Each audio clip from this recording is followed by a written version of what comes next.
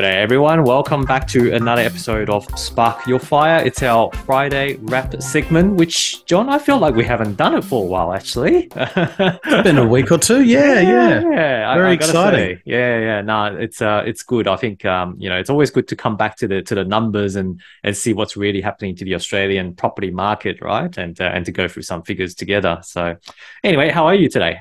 I'm very good. Second day of spring, which is very exciting. I'm definitely ready for summer. So I'm glad that the weather is turning, and all is well. All is well. How are you doing? Good, mate. Good. We're just starting the spring, and you're already thinking about summer, mate. Come on, the spring market hasn't even sprung. I'm an optimist, mate. Good one, mate. Love your optimism. But yeah, look, that's we got the latest CoreLogic data for August. So I reckon we'll just go through at high level first to give our listeners a bit of context in terms of what's really happening as at 31st of August, and then I guess we'll dive into a bit more into houses versus units and that kind of stuff, and drill specifically into different cities. Okay, so August figures doesn't look that promising, unfortunately, but that's kind of expected because we've had some very, very fierce interest rate rises in the last couple of months. Obviously the RBA is doing what they need to do to put the inflation fire out of which is currently out of control. Yeah. And therefore, we're seeing pretty much on a city-to-city basis, everyone had a negative month except for Darwin. I think Darwin was the only outperformer, which had a 0.9% in August, and that's an increase. Sydney had a minus 2.3%, Melbourne minus 1.2%, Brisbane minus 1.8%, which is actually higher than Melbourne. So the downturn is being sharper there. Adelaide pretty much flat, minus 0.1%. Perth minus 0.2%, and Hobart minus 1.7%, as well as Canberra minus 1.7%. So everyone's kind of going, we did, I know last month, I think Adelaide and Perth are still on a positive figure, but now they're starting to swing around as well. Whereas the magnitude of the other cities in terms of the downstream is a lot stronger, led by Sydney at the moment, isn't it? But I think it's also important to point out from an annual perspective, though, because, if you look at month by month, a lot of times it just gives you that micro picture. But if you look at from a quarter or annual perspective, from a Sydney perspective, on an annual, we're only losing 2.5%. So we're pretty much just, we haven't actually lost that much from that perspective, right? And if you look at Brisbane, the annual was actually 17.5% gain. So, if you bought a year ago, you would have still, as of today, you would have made 17.5% on average. I mean, this is talking about on average, right? Yeah. And Adelaide, 21.8%. So if you look at an annual figure basis, most of the cities are still positive. In other words, if you bought 12 months ago, you would have still made money today, except for Sydney and Melbourne, which is currently about minus 2.5%, but it's not the end of the world. John, what are your thoughts on that? No, I agree. I think, in the short-term data, even quarterly, let's say, it's a pan sell-off. Like, it's all the capitals are coming down. You mentioned Darwin, but that's still flat. I mean, so all the markets are down. And then the annual data becomes slightly more nuanced and a little bit more interesting, because then you go, okay, well, then we have our biggest problems are in Sydney and Melbourne. But even then, we're talking about 2%. Which is, and we're not, the declines aren't done yet. There's still more to go, but it gives you some nice context. So,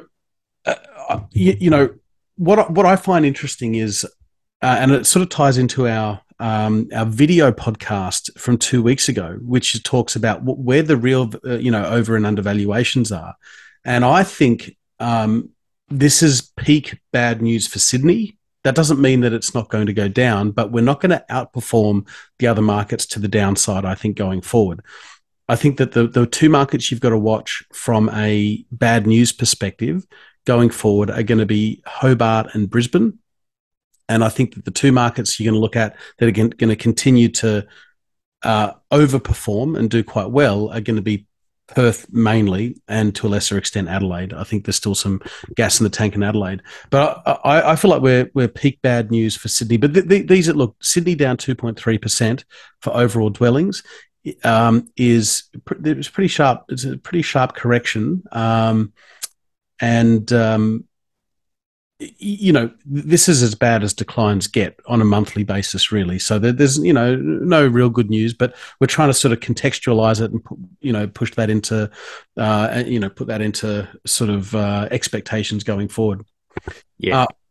What I would say is, if we look at the house versus unit split, that's where it actually becomes quite interesting, because this is mainly a pan sell-off in houses. So to give you an idea, to take Sydney, for example, Sydney overall dwelling values were down, I think, 2.3%, but that's 2.6% down for houses and 1.5% down for units. If we look at Brisbane, overall down 1.8%, but it's over 2% down for houses and basically flat for units. So if we look at most of the markets, actually most capital city unit prices actually went up.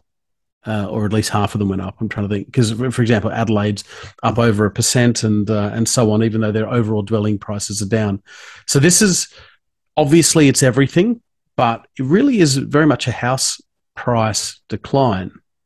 And I think what's happening is we're going through a period of yield normalization. So the yield for a Sydney house is still quite low at 2.6%. I mean, that's pretty low, whereas you can get 3.5% yield on a unit in Sydney. And so I think until the yield sort of starts to tie in a bit more to lending rates, we're going to see the market come down. What are your thoughts on that house versus unit split? Yeah, look, I do agree. And if you consider, like, the actual boom that we had in the last 12 months also in Sydney in particular, mainly houses, right? I don't think the units have actually gone up much. Units haven't actually increased much at all, if you're talking about that way. So it's really like, if you think about, that amount of growth is not sustainable in such a short period of time. And therefore, at some point in time, it's going to have to come back a little bit. And that's what we're seeing at the moment. We're just going back into more of a normal cycle, right? So, so it is a lot. And also, just before we jump on the podcast, we're talking about how much money there is and how much money has been printed. So the amplitude of these changes have been magnified, and we're talking about, these type of trends have happened before, but it's just not at these type of amplitudes, just because of previously, there hasn't been so much QE, there hasn't been so much money flowing in the market. We haven't had a record interest rate down to literally 0.1% from the cash rate perspective. So people were able to borrow. And when people are able to borrow, they will continue to push the prices up. And now things are normalizing a lot more. With the rate starting to go back, creep up to the normal level, with RBA started to tighten in that perspective as well. So, that's why the amplitude of these trends are coming down and showing mostly on the houses, because that's where most of the money have gone into in the last 12, 24 months. So that's the way I read at it. But I'm surprised to see how quickly Brisbane is losing heat, though. That's the thing, for houses, actually, like, I think last month it was close to 1%. And now this month, houses alone is minus 2.1%. That's dropping. And that has actually exceeded what Melbourne's house drop is. Melbourne only had minus 1.5%, whereas Brisbane's 2.1. So, to a degree, I think, Brisbane is, it's an interesting market to watch, I guess, moving forward, because, from a context perspective, and, the annual growth has been very, very stellar, but does that mean it's also going to come back quite quickly? I wonder. So.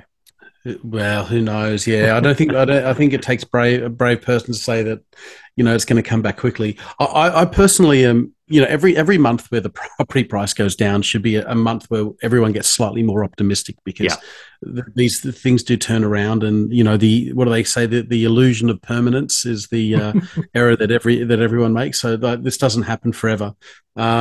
Interestingly, we mentioned units outperforming because. Two things, and we'll get to rents a bit later, but unit rents are way outstripping house rents at the moment. Now, part of this is just a catch-up, but that's an interesting point.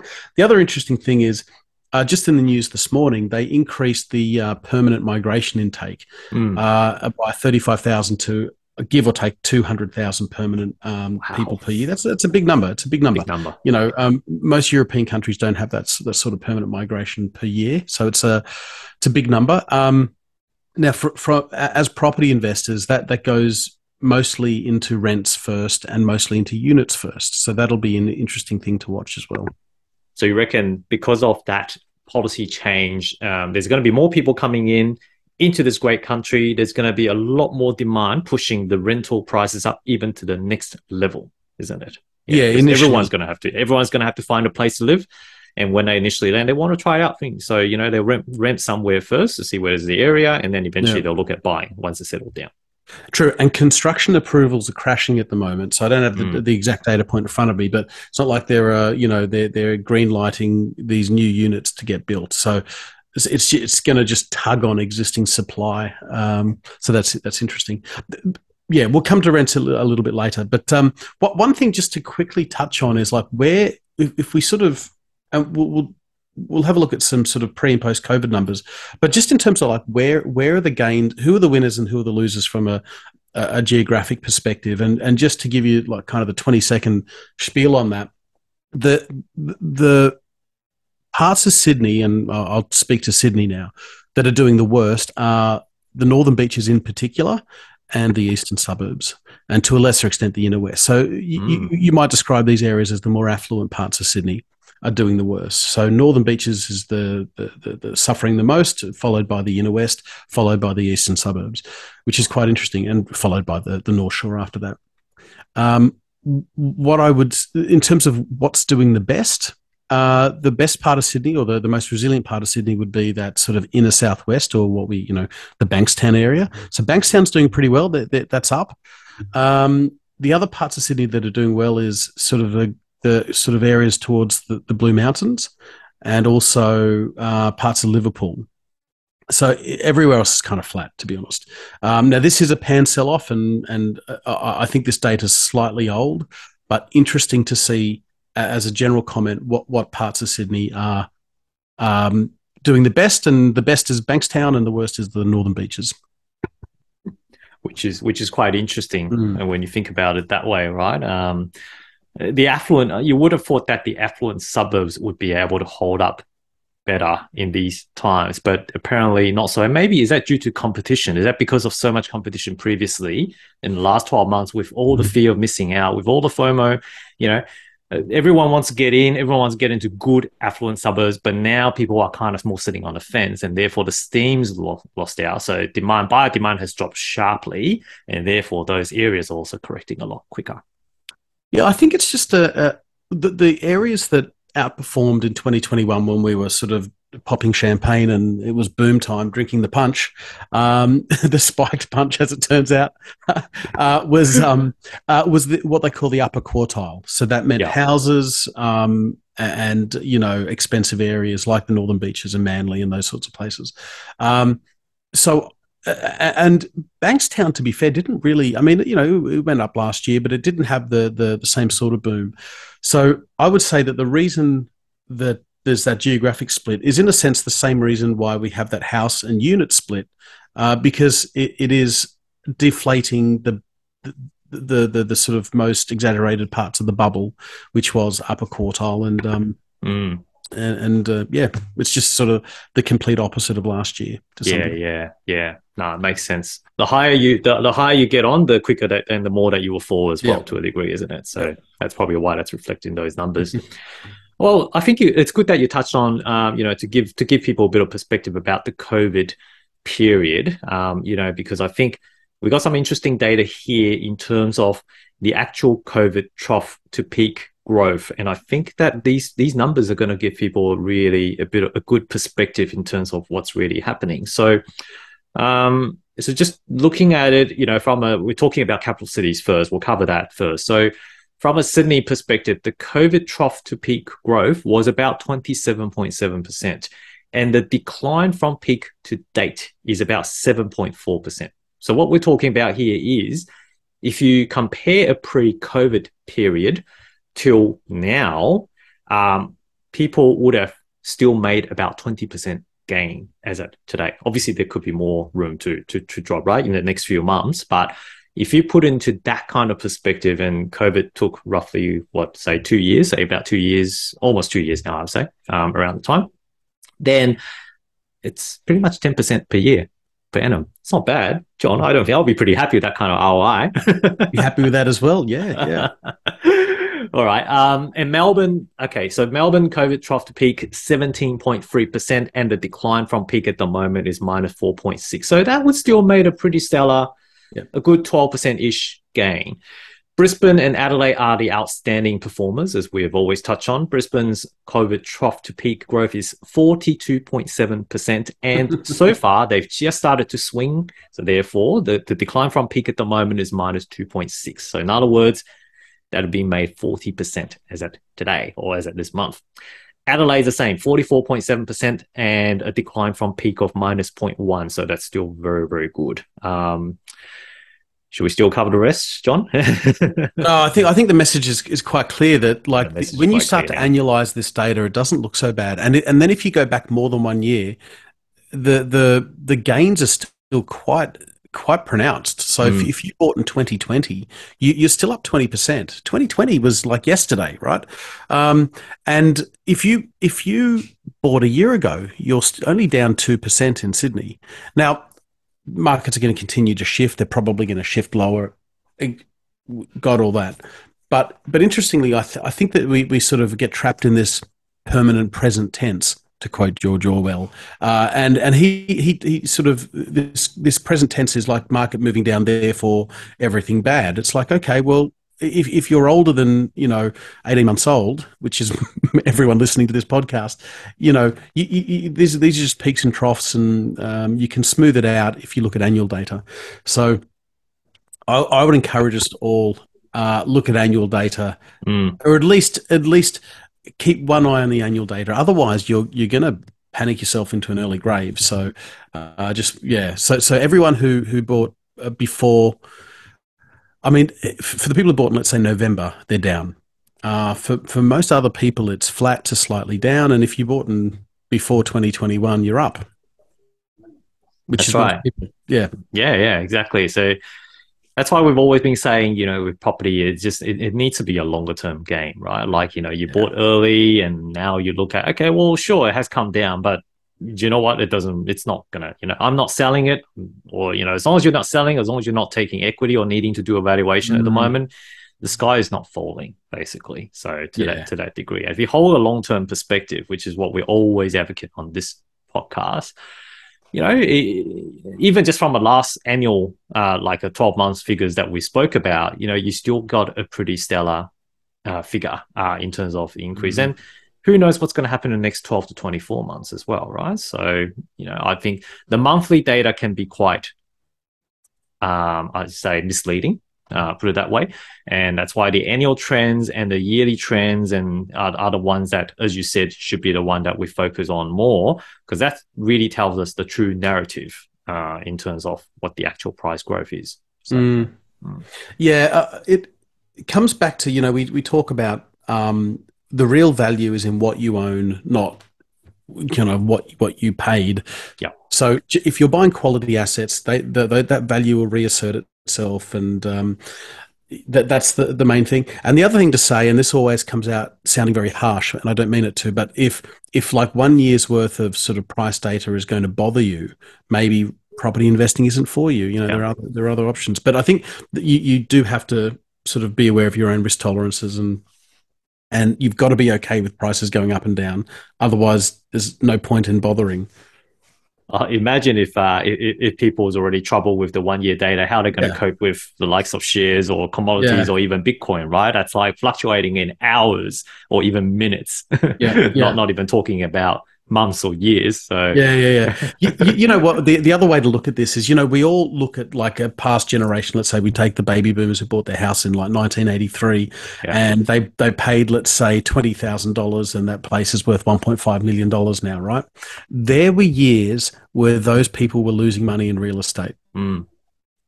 They just stuck with it, and and that'll happen to people who are buying today as well. There'll be bad years and there'll be good years, but those big gains are handed to people who are patient enough to stick it out. Yeah, it's the patience basically, and like we always said, it's probably the 10-year plus type of real compounding. That's when it kicks in, right? When that compounding growth kicks in, that's where the real magic happens. And totally, there will be years where the prices will continue to go down. People will have really low sentiments. That's just part and parcel of investing, to be honest. But like, ignore the noise.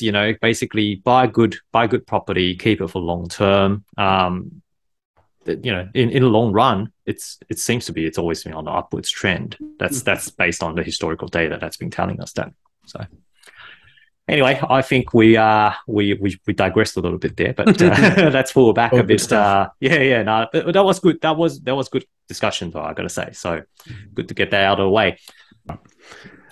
So in terms of supply, so supply is down from the peak fairly sharply, but actually supply is up from the previous year. So the number of homes available for sale are 11% higher than the previous this time last year, and that's across all the capitals. But as I said, supply actually really came down from November 21.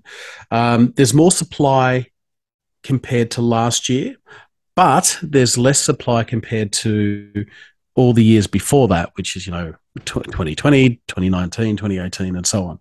So there isn't a lot of stuff out there to buy. Now, the interesting thing is actually not so much supply, but it's the number of sales.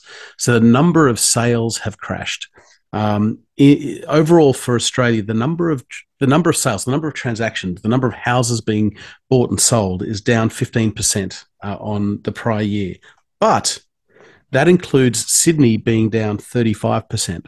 So that's the real crash in the market. The real crash in the market is things aren't selling. So the number of sales are down minus 35%. And then if you layer in the price decline, so prices are down, say, 7%, that means that the size of the real estate market is down about 42%. That's my own joining of the dots.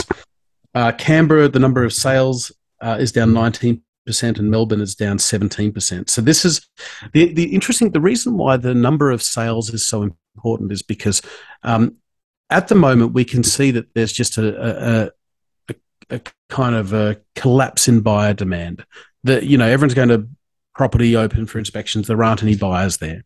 However, when we look at the CoreLogic data, the Sydney prices are down 7%. So why could there be no buyers and only a sort of a high single-digit decline in prices? And the reason is for there to be a decline in prices that registers with CoreLogic, there needs to be a sale. And what's happening is auctions are passing in, properties are being withdrawn, properties just aren't selling. And if they're not selling, the prices aren't going down. So that's the interesting thing. Listings are actually slightly up, but then it's not going to be, I don't think, a bumper spring. But the main thing is that the number of sales is down. And what you'll see is supply will dry up until the supply and the demand matches. And I don't, when will that be? I have no idea. Do you think spring, the number of stocks is going to come back up a bit more during spring? Not really? Not this year. Not this year. I just think, look, this is all the fallout from COVID, right? It's more precisely, it's the fallout from the response to COVID. So I think it's just going to take a couple of years for supply and demand across all parts of the economy, but supply and demand in the real estate market just to sort of kind of get its bearings back. So I don't think that we're going to see a normal spring. And I think until there's no kind of explicit stimulus or explicit tightening, as we have sort of a normal monetary setting, that's when things will be normal. It's not going to be a normal spring, no. Okay. Well, interesting. And I guess a lot of the uncertainty also lies around how much more interest rate there is still to come with the RBA, right? Because until the interest rate has hit its ceiling to a degree, and people have some certainty around that, the buyer demand is just not going to be there, which means the supply will just continue to sit on the market for longer and longer and longer. In that instance, and also, if you think about the other thing, like I think we discussed about this probably a few episodes back as well. it's not because of people can't really afford it. It's because of the actual, yeah, I guess the fear of how high the repayments could be. That's actually stopping or scaring people into say, maybe I should do something now while the price hasn't really crashed to the next level to put my property on the market, that kind of stuff. So so it'll be interesting. I think, there's certainly a lot of elements there which could impact the supply and the number of listings that is to come this spring. And we know typically spring is the peak selling season, or one of the peak selling seasons, especially when it leads up to the Melbourne Cup Day, right? So I think that's true. Typically that's a super Saturday. I wonder whether we're going to see a Super Saturday this time around, but time will tell. Unless it's a deceased estate or there's a divorce or something like that, all those D words. I think all the discretionary buyers, another D word, all discretionary buyers are just going to wait for the market to pick up. Yeah. Sorry, I meant discretionary sellers. Sorry, discretionary sellers. Yeah. And it's an interesting logic as well, John. I've always pondered around this. Sorry, I'm going off topic a little bit again. But people don't like to buy when it's in a falling market. People just love to chase when it's on an uprising market. We're seeing how much FOMO, we're seeing how much crazy people are gone for the last year. But if you put your logic aside, and I guess the psychology behind that might be because people don't want to be putting money into something that will just lose money from day one. That's kind of like the mentality to have, right? But personally, I think this is actually a great time to be very picky, to be very choosy. There's literally no demand in the market. Now is actually a great time to go shopping if you are able to. That is right, if you can afford it. Now is actually a great time to go against the herd and actually take your time, be very picky for the A-grade type properties. 100%. And the psychology, of course, is that people crave social confirmation that they've done the right thing. And no one has the patience to wait 3 or 4 years for bigger gains by going against the herd in the short term. So, people want the social confirmation. There's one of those feelings where you've bought a property and by the time it settles, you've made 2%. People love that. I love that. I'm no different. Like that's an awesome feeling. But the big gains are, of course, when you buy in times like this rather than in those other sort of markets. So. And again, it ties back into, a longer term picture, because if you're just thinking short term to say, if I buy it today and then by the time it settles, I'm going to lose 2%, why would I be doing that, right? Yeah. But if you extrapolate it out, maybe 12 to 24 months when the Sydney market has kind of started leveling out, and then when it starts to go back up again, and probably in the next few years' time, that's when the magic happens. You go, do you know what? That's actually a perfect timing for me to get in. So anyway. All right. Rentals. I was just going to say, you got to risk being wrong. If you're going to go against the herd, you got to risk being wrong, and there aren't many of us that can feel confident doing that. Yeah, no, that's very true. That's very true, mate. Okay, well, let's quickly touch on the rentals as well. In that sense, so the rentals at the moment are still going pretty strong, as far as I can see with the August data. So the rental rates have increased another 0.8% in August across the CoreLogic National Rental Index. I think in May it was around 1%, which is when it kind of peaked. So there is a slight slowdown in terms of the rental appreciation. However, I reckon, John, based on what you just told us with the immigration limit that's being uplifted, it's a big change. I reckon that's going to change the narrative again in another 6 to 12 months' time. So the rent's going to continue to perform very, very strong in that instance. And I think, the narrative's already there, so I don't think I'm going to extrapolate a bit more on that. But John, have you got anything else to add on that rent side of things before? Look, two quick observations. In terms of the speed of rent increases, particularly in Sydney, that seems to have peaked out. So even house price rent is actually came off 2 and a bit percent, despite having very low vacancy rates. So for houses, rents are a bit of a mixed bag. They're not going up as much as they were earlier. Unit rents are still going up, but even Sydney is flat. So I wonder, and it's hard to tell, but I wonder if that explosive increase in rentals is starting to peter out. It's hard to say. It's too early, but the vacancy rates are still very low. And as you say, if they're increasing migration, that might pull on that a little bit. But yeah, so units are doing well. Houses are starting to flatten out, but it also depends on where you are. One thing that came out this week, which I thought was really interesting, was some data showing over the last 10 years, showing CPI inflation versus rental growth over the 10-year period. And actually, it shows that the rent increases have been less than half of CPI over the last decade. So to give an example, for Australia, so the cumulative CPI was about 26%. So food and grocery prices up 26% over the last 10 years. But rental increases for Australia are up 11%. And that's pretty similar across all the capitals, with the exception of the only place where rents went up more than CPI was Hobart.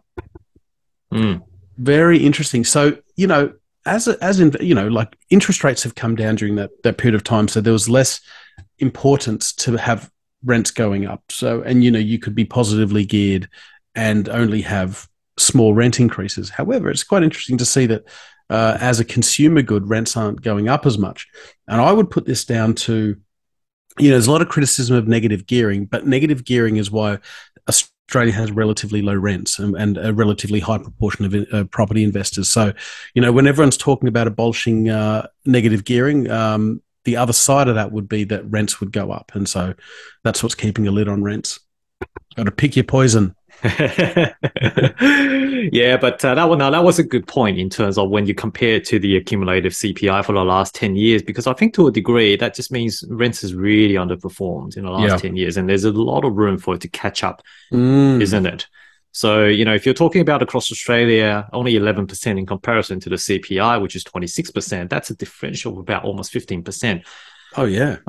And I don't know, I haven't got the historical data with me, but to a certain degree, that figure is going to have to catch up, and maybe, I don't know, I'm speculating a bit here, but I reckon in the last few months with the uprising and such a fierce uprising of rents at the moment as well, that's a sign of it starting to catch up at the moment. Yeah. That's right. Look, if CPI, over the last 12 months, CPI has been, let's say, between 7 and 8%, and rent increases have been about 15%. So it's definitely been a good year. I would say that it's probably going to continue for a decade or so. I don't think it's just going to be 1 or 2 years where rents do better than CPI. I think it's, as you say, it's going to have to even out the previous decade. So yeah, watch. The rents are probably going to outstrip CPI, but we'll have to see. I think that if that comes true, it will be a great rejoice from the property investors in that sense, and that'll be a good win. But yeah, look, we've lost 2 years during COVID by locking down our borders, and now we are opening up our borders again with letting people in. We need skilled immigrants. We desperately need workers here. So, all that indicators kind of show there's just going to be even stronger and stronger demand for dwellings, whether that's from a rental perspective to start off with, plus from a longer term and ownership perspective as well. So, they're going to be, the government is going to be trying to make up for the 2 years that we're lost in terms of the population in the next few years. So, I think marrying up the narrative, the rent is only going to go up and up and up in terms of catching up to the CPI in the next few years. So, very good point, actually, because I was speaking to a property manager yesterday and I asked him, even though rents are rising very quickly now, are they back to pre-COVID levels? He said, no, they're not. They're still lower than pre-COVID levels. Wow, that's anecdotal, but but we need to be careful when we talk about. We use the word crisis to describe everything these days, but we need to be careful when we use words like rental crisis. I don't know about that, but we might be sleepwalking rather in that direction. But I don't think there's a rental crisis at the moment, not in terms of prices. Okay. All right. No, that's good coverage, mate, and that's a really good point. Anything else you want to cover today? Oh, mate, we've gone deep. I think we've covered everything. So nothing else from me. I think we have. There's a few interesting, certainly a few interesting topics that we touched on that we normally don't cover. But no, John, thank you again. And to our listeners, again, none of this is financial investment advice. If you are looking for anything specific, please talk to your advisors, professionals. Make sure that the advice that you get is tailored to your specific circumstances. And until next time, I guess we will see you again in another episode of Spark Your Fire. John and David.